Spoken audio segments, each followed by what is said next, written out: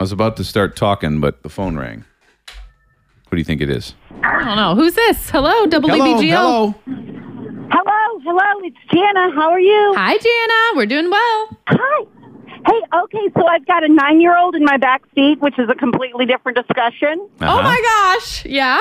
Yes, she said, I don't think toilet paper can be called irresistible. See, this has nothing to do with our podcast topic today, but no, yeah, I hear you. That's a great point. Yeah, she's probably right. Like, there's no roll of toilet paper that I'm going to sit here and look at and think, I just can't help myself. I don't know. Like, you guys know when there was a shortage? You know everybody was looking at toilet paper like, oh, I just want it so bad. What a silly topic, Jana.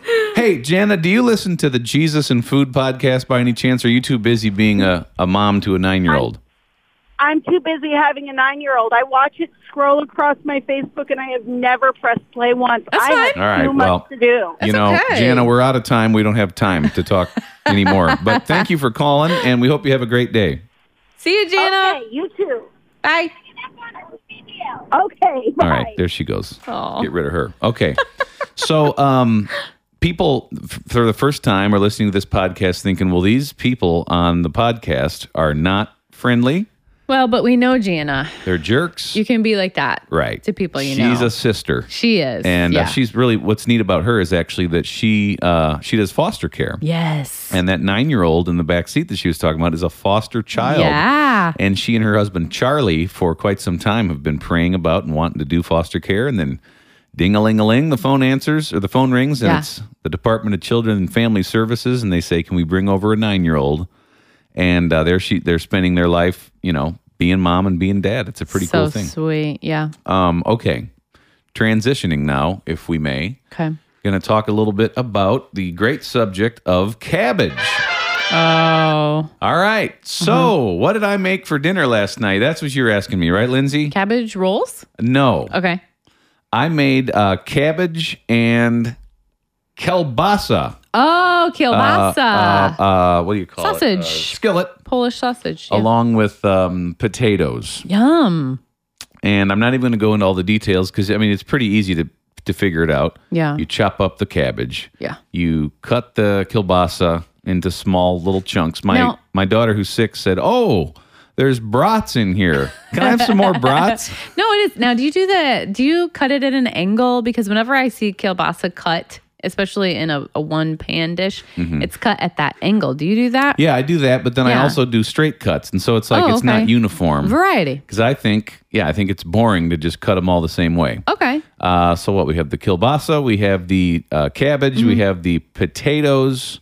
Other than that, it's just your average standard. Olive oil, a little bit of butter, salt and pepper. Oh, 3 cloves of garlic. Yeah, it's very Irish sounding. Yes. Isn't it? You know what else it is? What? Unless you add the potatoes, it's low carb.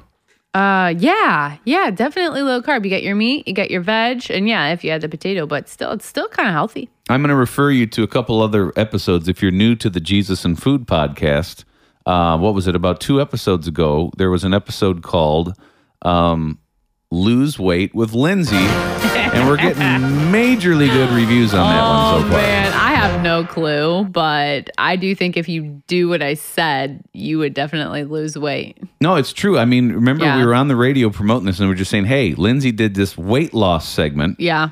And you got to check it out. And like everybody and their brother texted in to get a link to that podcast. Yeah, I mean, it works. What I said works. Yeah.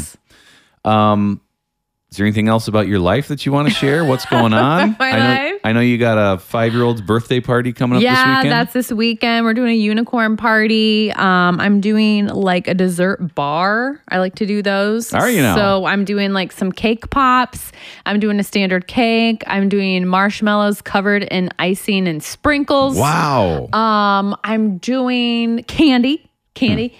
Sprinkles, and then I'm also doing something called sprinkle bark. So you take a white chocolate and you melt it all down and you put it like on a cookie sheet, like a big flat thing of chocolate. And then when it's still wet, you add candy and Yes. sprinkles and all this stuff. And then you cut it into pieces and the kids are just going to freak out, right? Yeah. I mean, Yeah. I remember first when Ruby started walking, it's hard to believe she's going to be 5 now. I know.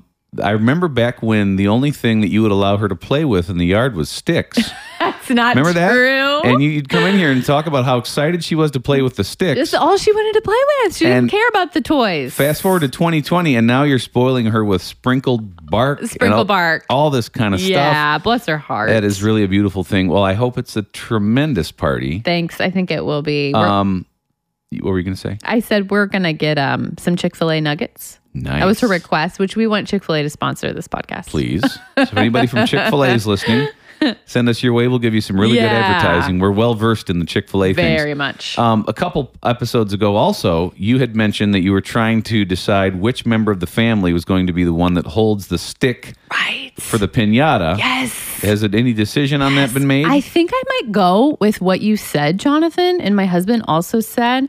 So we were trying to think of like what guy do we want to hold the piñata? Because you see it on America's Funniest Home Videos. Right. It never goes well. And so we were trying to think of a mean person in our family to do it, just in case there's an accident. But there's no one mean. So Right.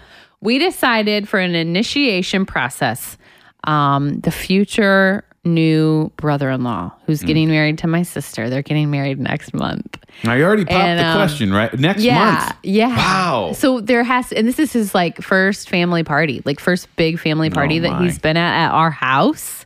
So do you think, we should do it? The only thing I would say is, what we're saying here, there's a risk because when you hold out the stick for the piñata for the There's little short kids, Kids with bats. and you could get hit, Yeah. not good. If the injury was so bad that you had to go to the hospital, I just want to remember, we're trying to avoid hospitals Yeah. until the whole COVID-19 thing is over. That's right. So at least maybe you could Go easy on the guy. Yeah. I really believe that what's about to happen on WBGL in the next 7 or 8 minutes might change somebody's life, maybe just like one person's life, literally forever. Okay. Wow, that's a big statement. And it could be you. Okay. All right, we're going to roll the listener wheel and see if it's you.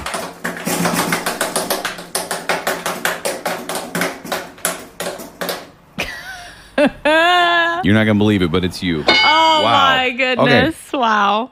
If you ever have trouble praying and it's like, I don't know what to say, I feel bad, I need something, I want to give thanks, whatever, and you don't have the words, highly recommend prayers that have been written down by other people that have sort of become quote unquote famous because they've helped so many people. I'm going to share what might be one of my favorite prayers ever when you're trying to, I guess let's just put it under the category of be a better person.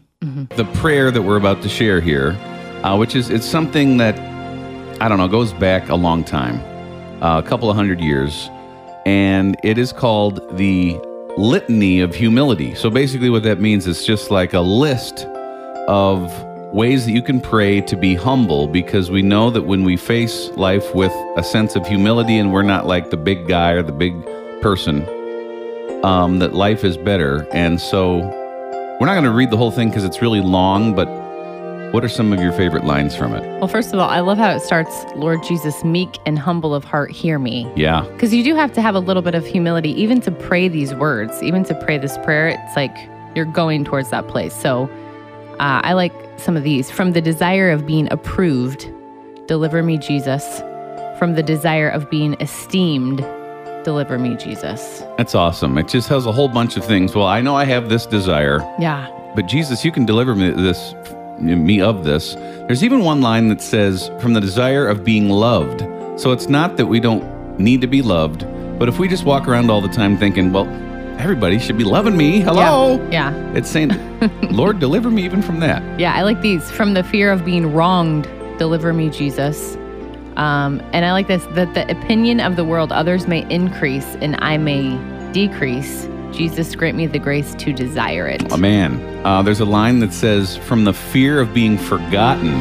So, like, I'm going to live all my life on this earth, and then, will anybody even remember me? Yeah. It's just saying I'm going to have that fear. Maybe it's in me. From that fear of being forgotten, Deliver me, Jesus. And it's all about this idea that, God in me could increase and I could decrease. It's a really special prayer that was written in the 1800s called the Litany of Humility. Beautiful.